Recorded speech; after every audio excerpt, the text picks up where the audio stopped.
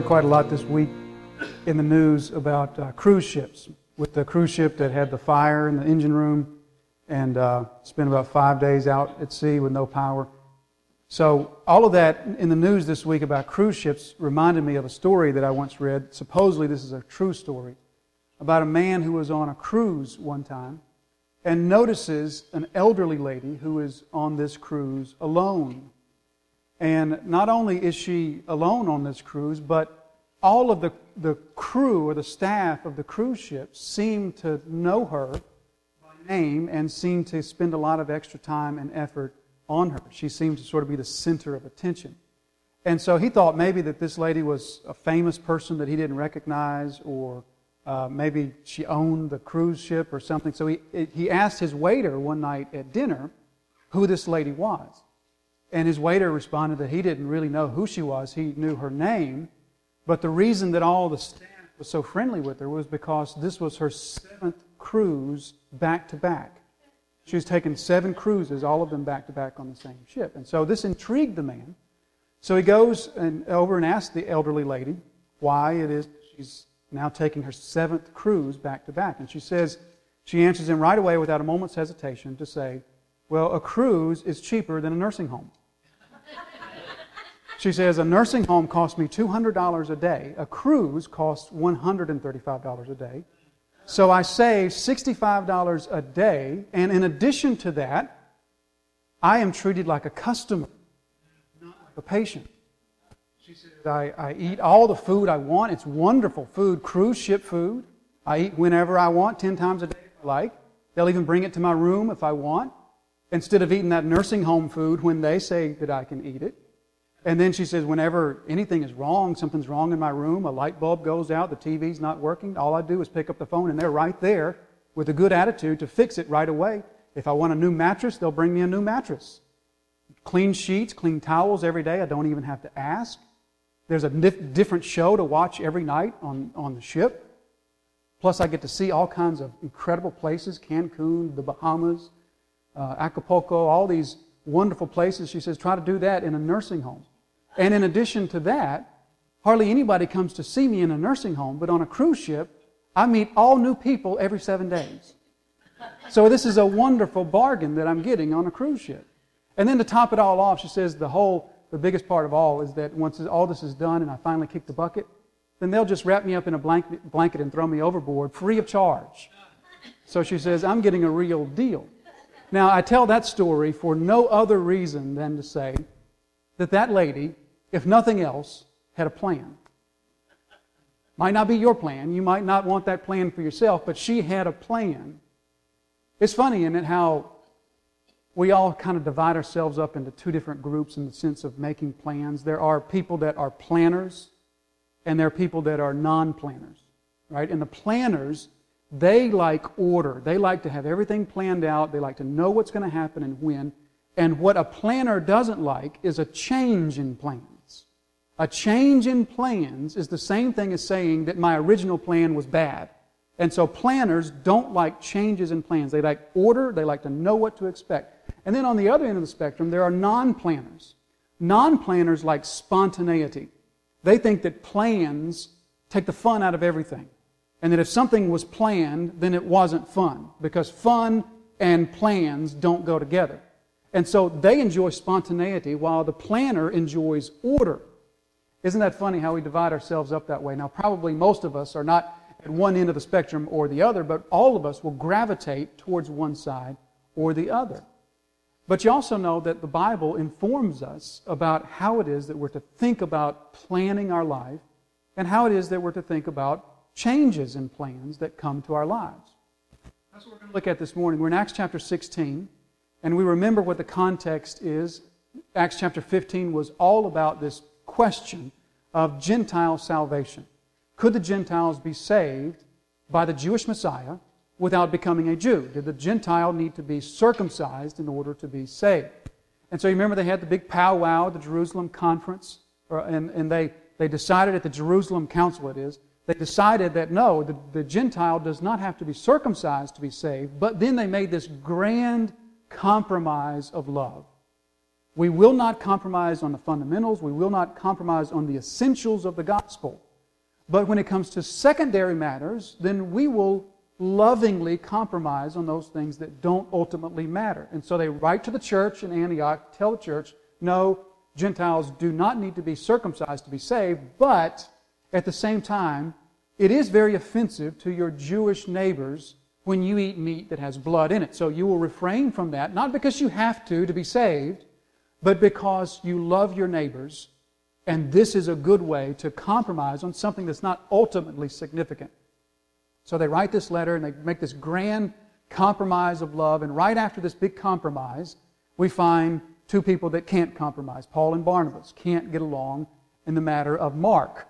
They want to go on the second missionary journey, and Paul wants to leave Mark out of it, and Barnabas wants Mark to go, and they can't come to terms on that, and so they split up. Barnabas takes Mark, and he goes back to Cyprus, and then Paul takes Silas, and he goes back up to Lystra and Derbe through the areas of Galatia where they had been previously, only now he goes a different route. Instead of coming from the west by sea, he's going to come over land from the east. And so they split up. God, by the way, overcomes the sinfulness of both Paul and Barnabas.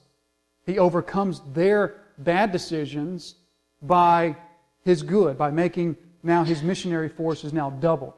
And so that brings us up to Acts chapter 16. We're going to look this morning at the first 10 verses of Acts chapter 16. And we'll begin by looking at the first 5 verses. Let's read these verses together. Beginning from verse 1. Paul came also to Derbe and to Lystra.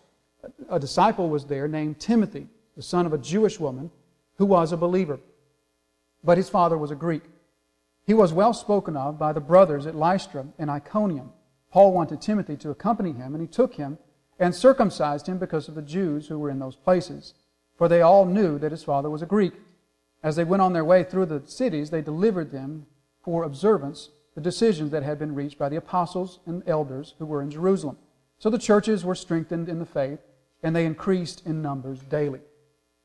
So this passage obviously revolves around this man Timothy, whom we have not yet met in the story of the Acts. This is the first time that we come across Timothy. Now Timothy, as you know, will become a very important person in our New Testaments. He and Paul will share a very special relationship with one another. In fact, places like 1 Timothy 1 and 1 Corinthians 4, Paul will call Timothy his son. So they share a very special bond between them. Paul sees in this man Timothy something that causes him to say, I want that man with me in ministry. In the same way that he saw something in Mark that caused him to say, I don't want that man with me in ministry, he sees something in Timothy that causes him to say, I do want that man with me in ministry. And what did he see? He saw spiritual maturity, didn't he? He saw maturity in his faith that was evident to everybody that knew him. It said that he was well spoken of by the brothers at Lystra. And so Timothy's faith was a mature faith that was evident to those who knew him. Later on, Paul's going to write his first letter to Timothy, 1 Timothy chapter 3. He's going to be talking about the qualifications for pastors or for overseers. And he'll say, an overseer or a pastor must be well thought of by outsiders. And so Timothy certainly meets this qualification. He's well thought of there in Lystra, particularly by the brothers. So he has this faith that's a mature faith. Later on in 2 Timothy chapter 1, we're going to learn a little bit more about Timothy's faith and how he came to faith in Jesus. It appears that his mother and his grandmother were very spiritually devout women. The passage here before us tells us that Timothy's mother was a Jewess and his father was a Greek or a Gentile. So his parents were blended. They were a blended family. But his mother, being a Jewess, was not just Jew, but she was a faithful Jew. And his grandmother as well, because they shared faith with him. They caused, or didn't cause him, but they led him into a relationship with the Jewish God, Yahweh. And so that was the background of Timothy. And then Paul and Barnabas come to Lystra, where Timothy is, and he hears the gospel of the Jewish Messiah. He already believes in the Jewish God. Now he hears about the Jewish Messiah, and he believes in Jesus, places faith in Jesus. And then he has this profound moment.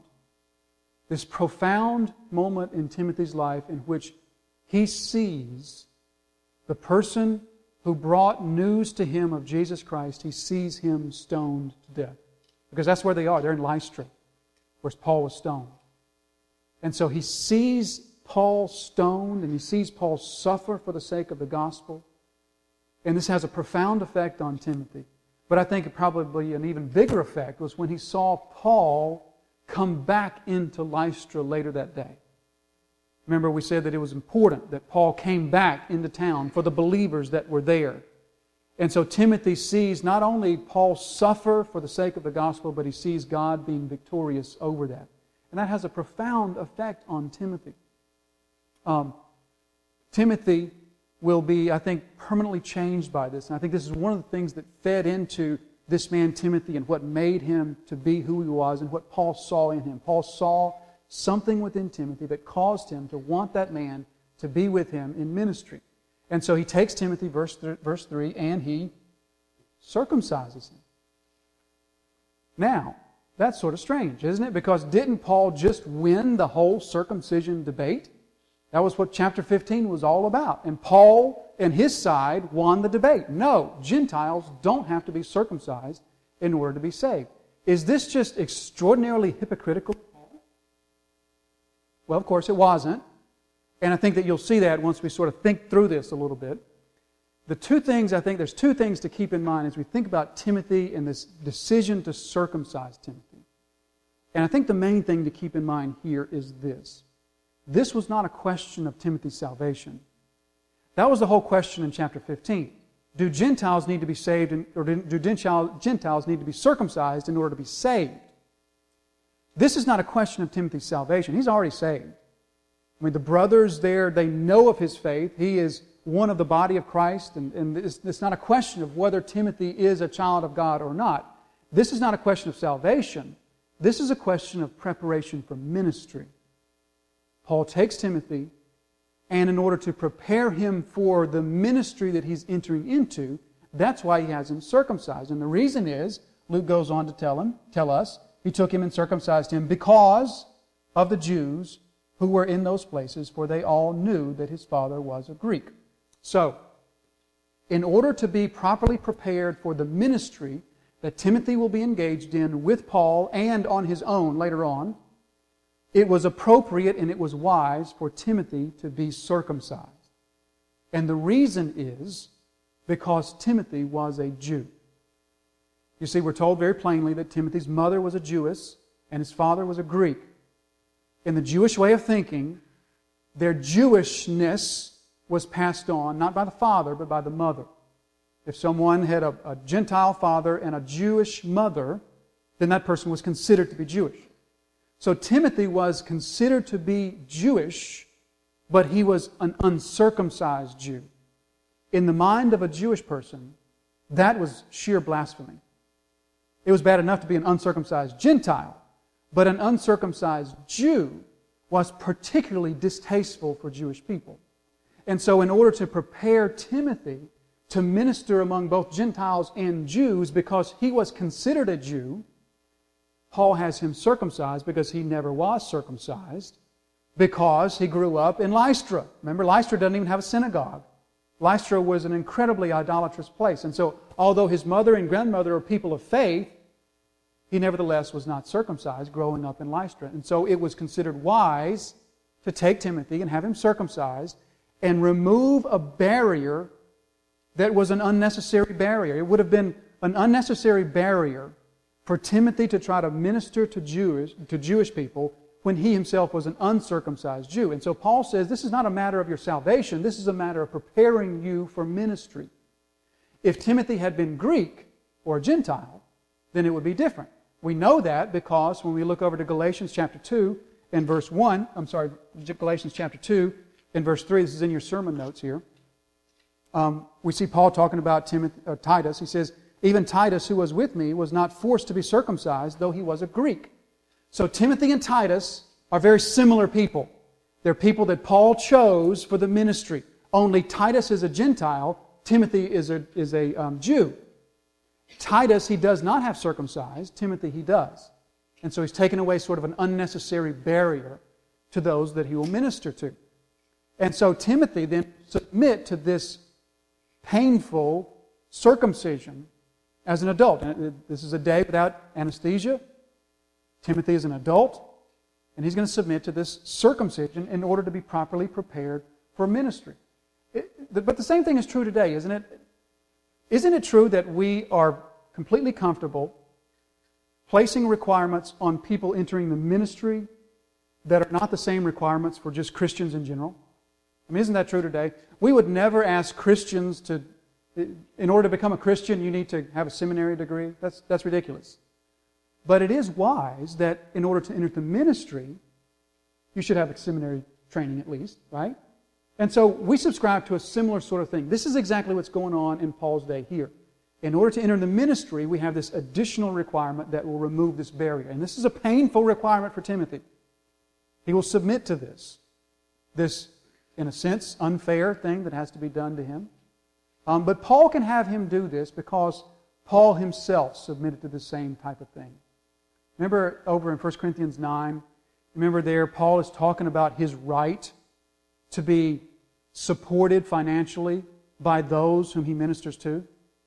He says, it's my right as a minister of the gospel that those who are receiving the gospel support me in this ministry. He says, that's my right, but I willingly give up this right in order to be a more effective minister to you.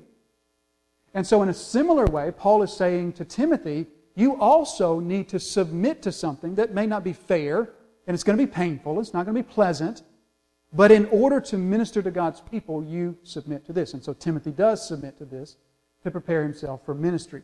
And so then, through the rest of that section there, they travel through the area, delivering the news that they have through this letter from the church in Jerusalem, that no Gentiles, no, they don't have to be circumcised to be saved, these sorts of things. And so they received that. In verse 5, we see that the churches were strengthened in their faith, and they increased in numbers daily. Then we move on to the section here beginning in verse 6. And they went through the region of Perga and Galatia, having been forbidden by the Holy Spirit to speak the word in Asia. And when they had come up to Mysia, they attempted to go to Bithynia, but the Spirit of Jesus did not allow them. So passing by Mysia, they went down to Troas. And a vision appeared to Paul in the night. A man of Macedonia was standing there, urging him, saying, come over to Macedonia and help us. And when Paul had seen the vision, immediately he sought to go on to Macedonia, concluding that God had called us to preach the gospel to them. So this is the famous Macedonian call section of Scripture. We're familiar with the Macedonian call that called Paul and those that were traveling with him to Macedonia instead of Bithynia.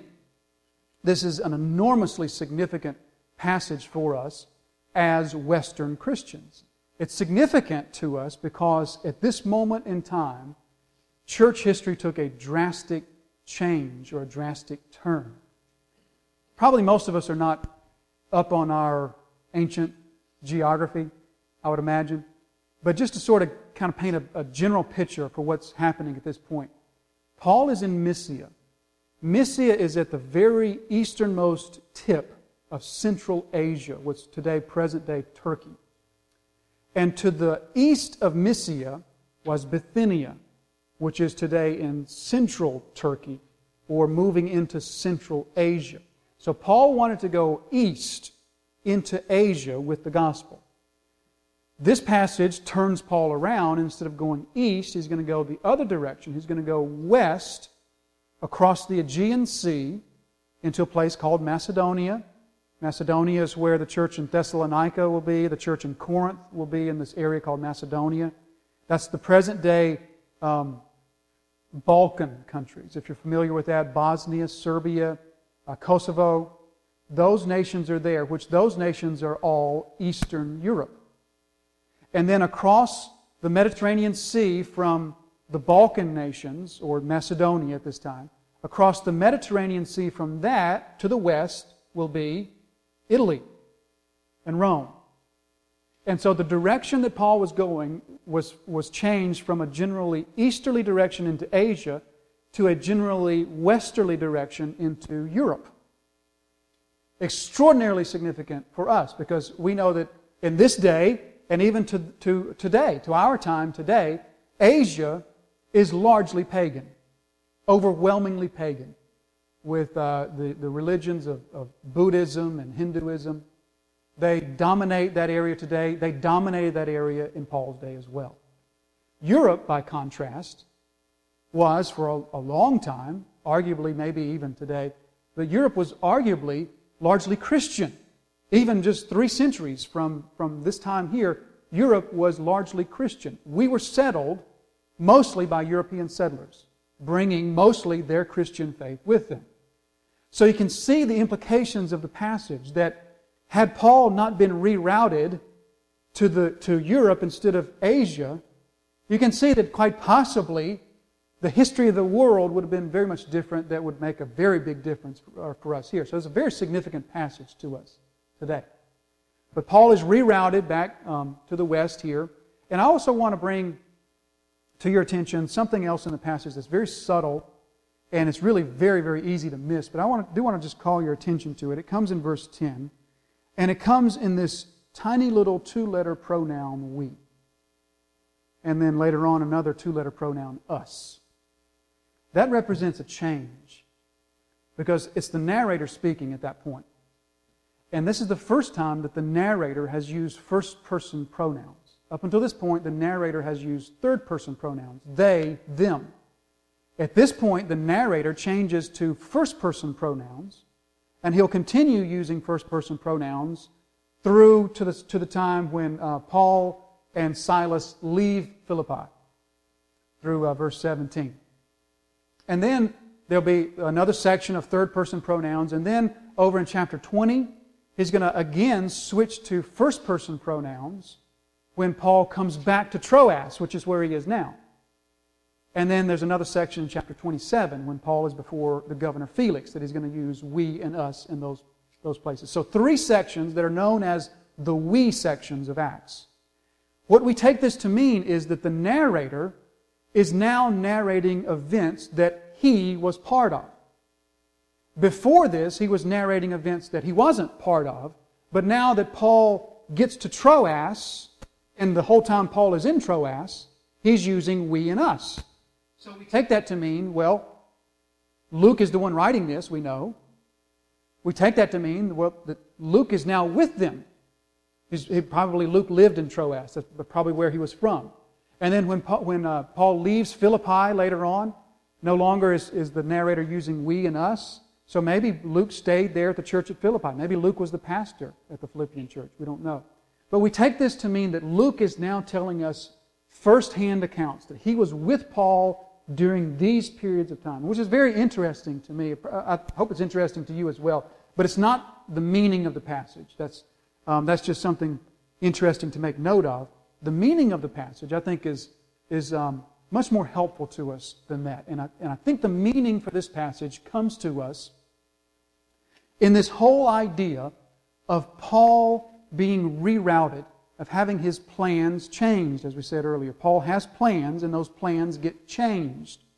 And they get changed by God. And so that brings a whole lot of questions for us about making plans in our lives, making plans for the kingdom of God, when and how those plans get changed, and most of all, how is it that we are to know what God would have us to do and what God would have us to change? Those are questions that are real questions in your lives. I think all of us as Christians, we readily will admit that if we can know the will of God in our life, that is what we want to do. But the question often comes in knowing it. Scripture tells us very clearly what the will of God is for all people and for all children of God. Right? Places like 1 Timothy 2, verse 3 and 4, Paul says it is the will of God that all people come to a saving knowledge of Jesus Christ. Or places like 1 Thessalonians 5, Paul tells us it is the will of God that all Christians would rejoice always, would not cease to give praise. This is the will of God for all people.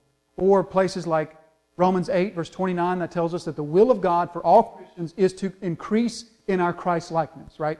We know that is the clear stated will of God for all people.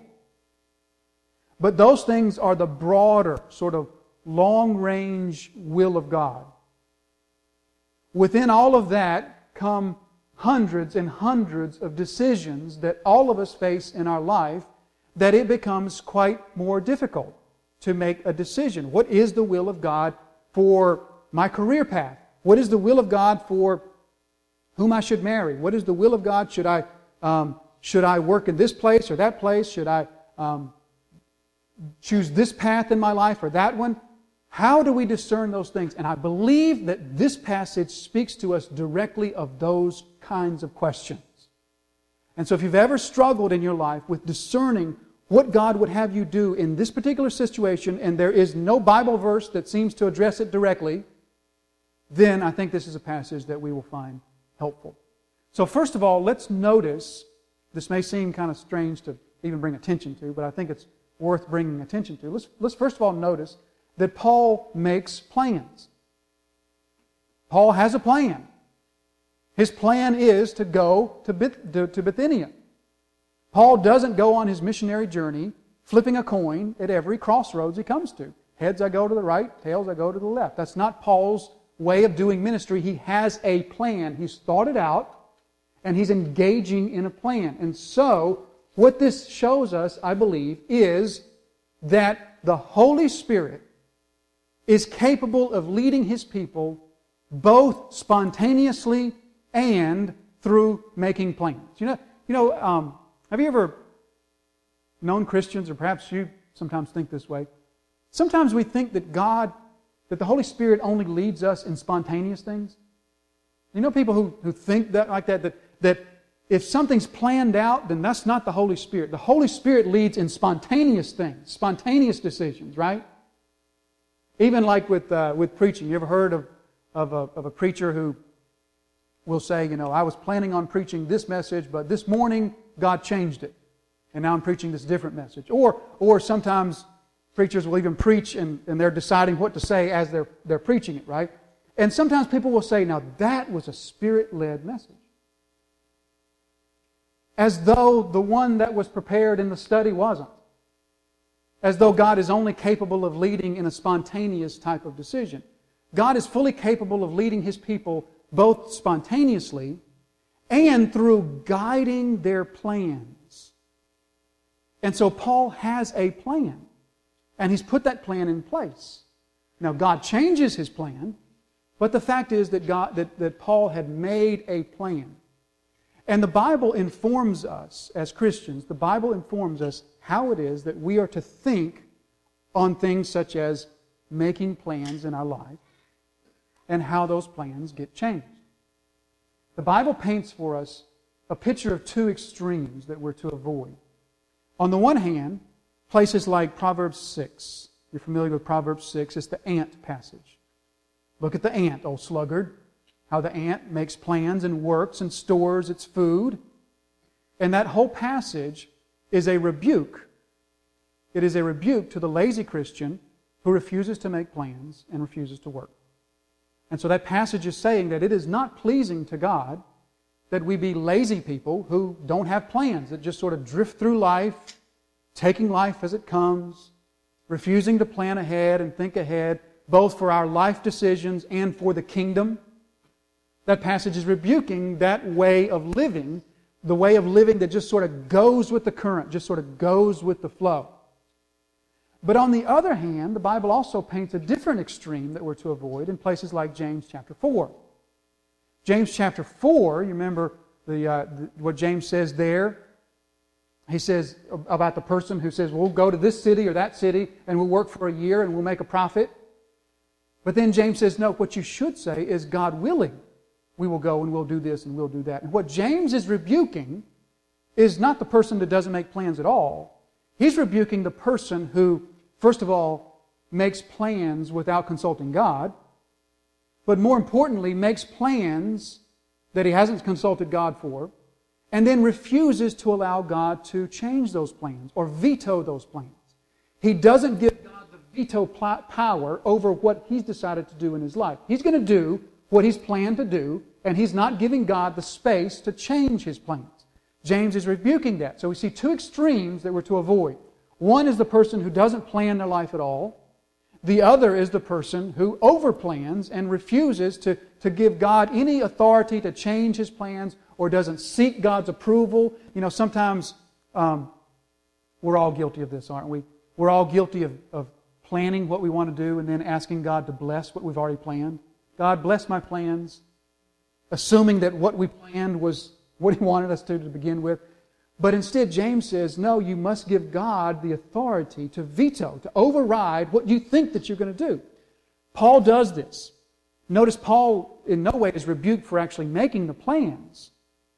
But God does want to change those, and Paul allows God to do this as soon as he discerns that that's what God wants to do. Two extremes that the Bible tells us to avoid. I think this is all summed up actually quite nicely in places like Proverbs 16, verse 3. This is in your notes. Commit your work to the Lord, and your plans will be established.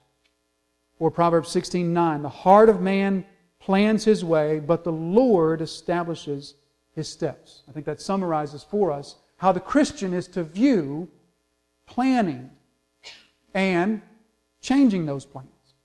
Now, everything I just said, I believe we all would readily agree with. The difficulty really comes when we ask the question, how do we know?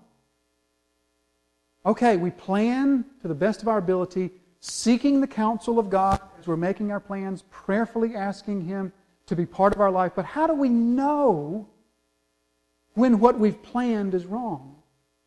And God wants us to change that. How do we discern that? Again, I think as Christians, we all are willing to do that, but the problem sometimes comes in knowing that God would have us to change. This passage is a clear example of Christians who discerned that God would have them to change their well-made plans into something else. And I think as we look at this and we think through this, this will also be helpful for us in our lives when we face the same kinds of decisions.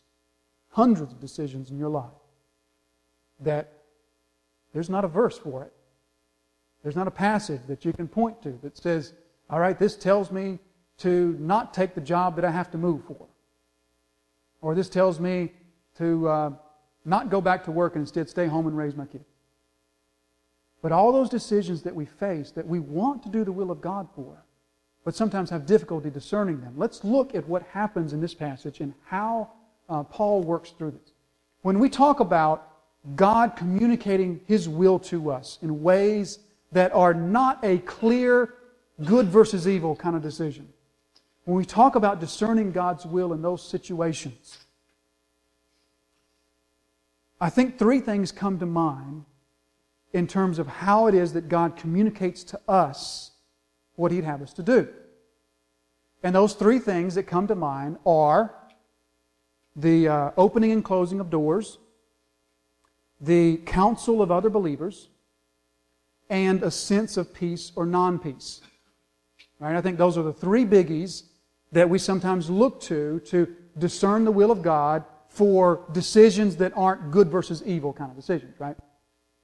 And so, how is it that God is communicating to Paul here that he would have his plans to be changed? We know that Paul receives the vision of the Macedonian waving to him, beckoning to him, but I want you to notice that that vision doesn't come until after Paul and his companions are certain that God would not have them go to Bithynia. The vision didn't come and they say, oh, wait a minute, we need to stop what we're doing. They were already struggling with what God would have them to do. They already knew that Bithynia was off the table. So, how was it that Paul and his friends knew that Bithynia was off the table? Perhaps God closed some physical doors. Right? You've heard about how Christians should go through the open doors and don't try to go through the closed doors. Perhaps God had closed some physical doors. Maybe the bridge to Bithynia washed out. Wasn't going to be repaired for 2 more years.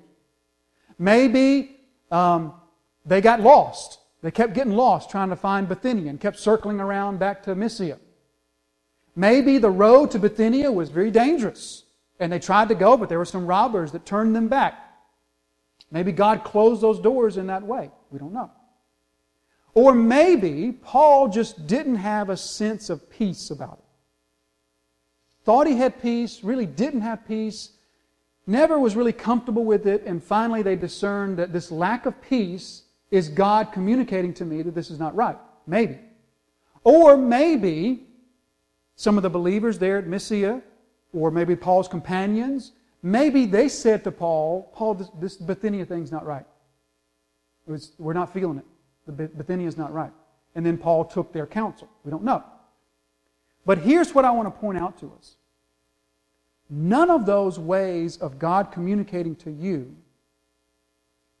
is fully trustworthy, always right all the time, completely dependable. None of those ways. And the Bible shows us. Let's take the first one. Let's take the open door, closed door kind of thing. You've heard Christians say, when you're doing the will of God, you go through the open doors and don't go through the closed doors. Sometimes. Sometimes not.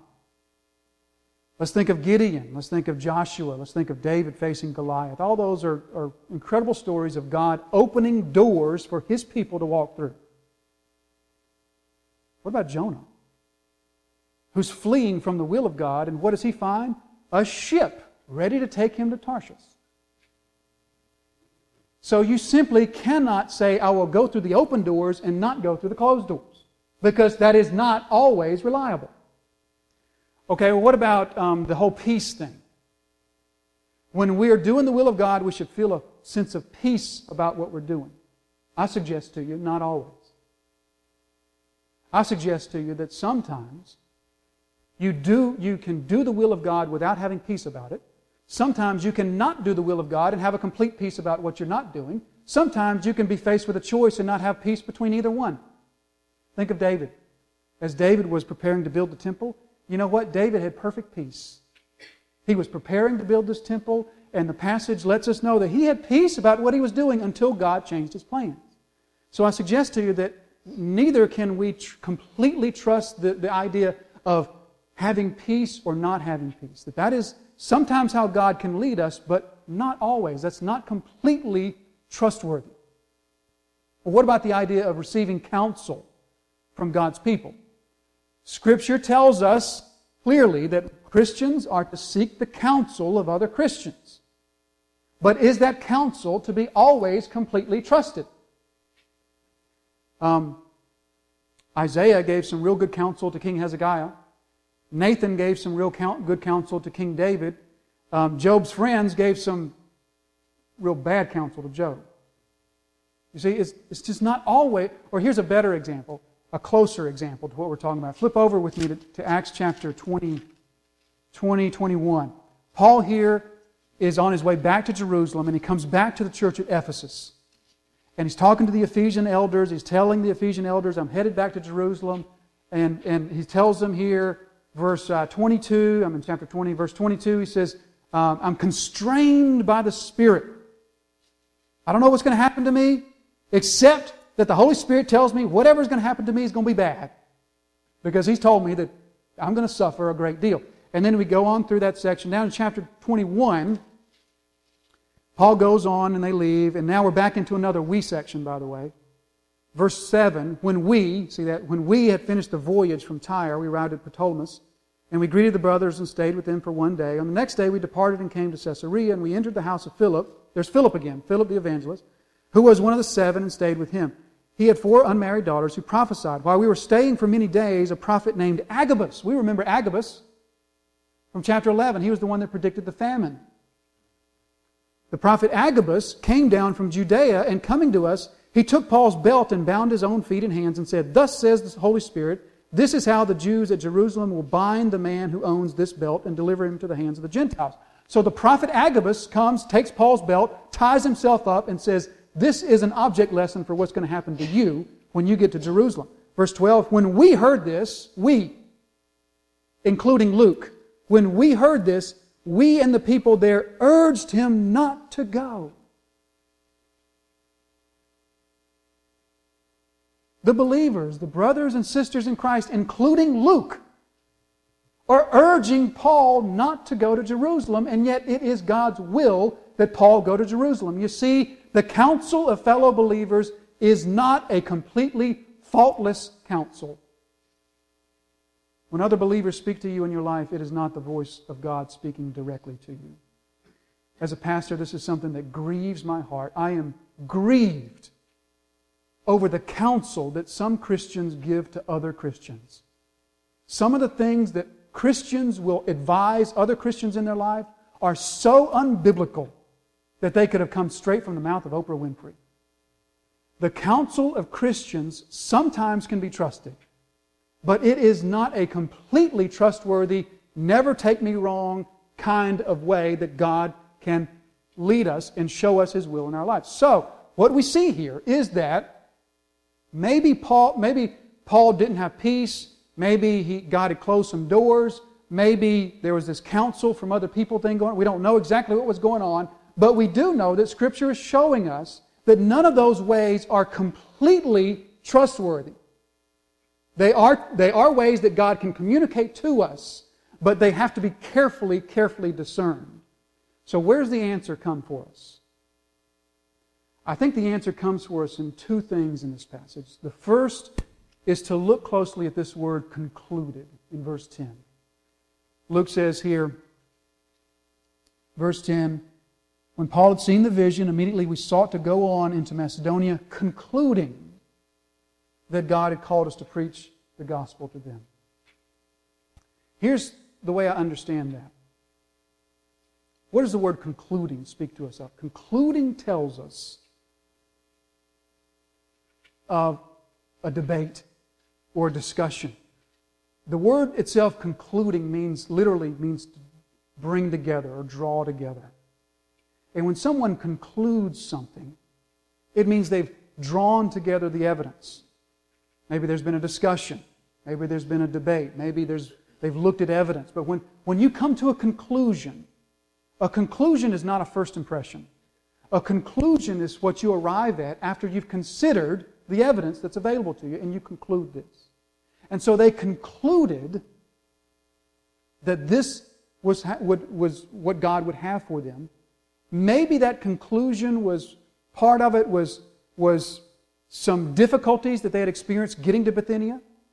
Maybe part of it was just a sense of no peace. Maybe part of it was what they were hearing about Bithynia. We don't know, but they were gathering together different things and they came to a conclusion. So that tells me that when we are discerning the will of God in our lives, it is something that we must wrestle with. Just as Paul and his friends wrestled with this. It is something that we look not just necessarily at one thing, but we look at several things in our lives. And we come to a conclusion based on this and this and this and this, and sort of all these things come together.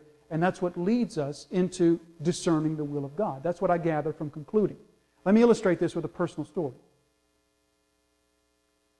When I was called into ministry, I was certain that what God had for me was international missions. In fact, when I came to this church, I made everyone if you were here when I came, I made everyone very well aware of the fact that our path was a path to international missions. For the time being, at least, that is not what God has for us. How did I come to that decision? I honestly can't tell you. I honestly can't point to anything and say to you, this is what did it for us. This is what sealed it for us. Because you know what? When a person applies to the International Mission Board, it's a long application process. So for about 2 years there, we were in this application process. And in that 2-year process, there were times that I had perfect peace about what we were doing. And there were times that I didn't. During that 2-year process, there were times that friends of ours were telling us, this is what God has for you. You are missionary people. And there were times that Christian friends were saying just the opposite. And during those times, there were times that doors were wide open to go overseas. There were times in which friends of mine were saying to me, come here. We have funding in place for you. We have a place for you to live. Can you come now? And there were times in which doors were slammed closed. And through that whole time, we really struggled. Does the closed door mean that we just try harder? Does the closed door mean we just get more faithful? What does that mean? Does the lack of peace mean just pray harder? What does all that mean? See where I'm going with all this? And so I couldn't ever just say, all right, there's the answer right there. It was a process of concluding, of wrestling, that eventually the answer came to us. Again, how? I can't exactly describe to you. And so that's what I gather from what Luke is saying here. They concluded this. But now let's look at the other element. And the other element is what we hadn't talked about yet. The vision. The guy from Macedonia. I mean, that's what sort of sealed it for Paul and his friends, right? That's how they knew that that's where they were to go, because Paul gets this vision of this guy from Macedonia beckoning him over, come over here and help us. Now, I'm going to go way out on a limb here, and I'm going to suggest that probably most of us don't get visions from God on a daily basis. I'm going to tell you, I've never gotten a vision from God. God has never spoke to me in a vision like that. I'm not saying He can't. I'm not saying He doesn't. I'm saying that that is not God's normal way of communicating to you. So, how do we understand Paul's vision? Because this was the linchpin for Paul. How do we understand this in relation to our lives today? Or let me put it a different way. What is the difference between you and Paul? If God spoke to Paul in a vision, but He doesn't speak to you in visions, what's the difference between you and Paul? Among other things, the big difference is that Paul lived in a time in which the Word of God was not complete. You do. And so as God is communicating to Paul in a vision, in a time before the writing of the New Testament, we are to take that to mean today, as we apply this to our lives today, we're to take that to mean that's the Word of God acting in Paul's life. That's what that's teaching us there. Paul's final decision came from the Word of God. Not in a written way, but in Paul's lifetime, in a way that is equivalent in our day to the written Word of God. You see how that fits together? And so, what this tells us is this. The Word of God is your final authority on discerning the will of God, just as it was in my life. I faced that difficult decision that just one day it was this, one day it was that, one day it was this, one day it was that, and it was hard to discern that. The Word of God is what finally sealed the answer. Now, the Word of God tells us that it has that ability in our lives. For example, 2 Peter 1 verse 3 says, His divine power has granted to us all things that pertain to life and godliness through the knowledge of Him who's called us in His own glory. So all things pertaining to life and godliness, all things that you need to make decisions, they come to you through the Word of God. That does not mean that there is a verse somewhere in 3rd Chronicles that tells you which job you should take. What that means is, Hebrews 4:12 says, the Word of God is living and active. And as you read it, you are not reading words that someone has written down. You are reading the very breath of God, the very words of God. And they can speak and communicate to you in ways that are far deeper and far more profound than words on a page. And so, as you are concluding, weighing, listening to peace or lack of peace, open door, closed door, counsel of friends, as you are weighing all those things and you are in the Word, then that is how the answer will come. How? I can't explain to you how, and I can't tell you exactly how, but I can tell you that is how it will come. Christians who are deficient in their intake of Scripture are Christians who are incapable of discerning the will of God in their lives. Because the will of God comes to them via God's Word.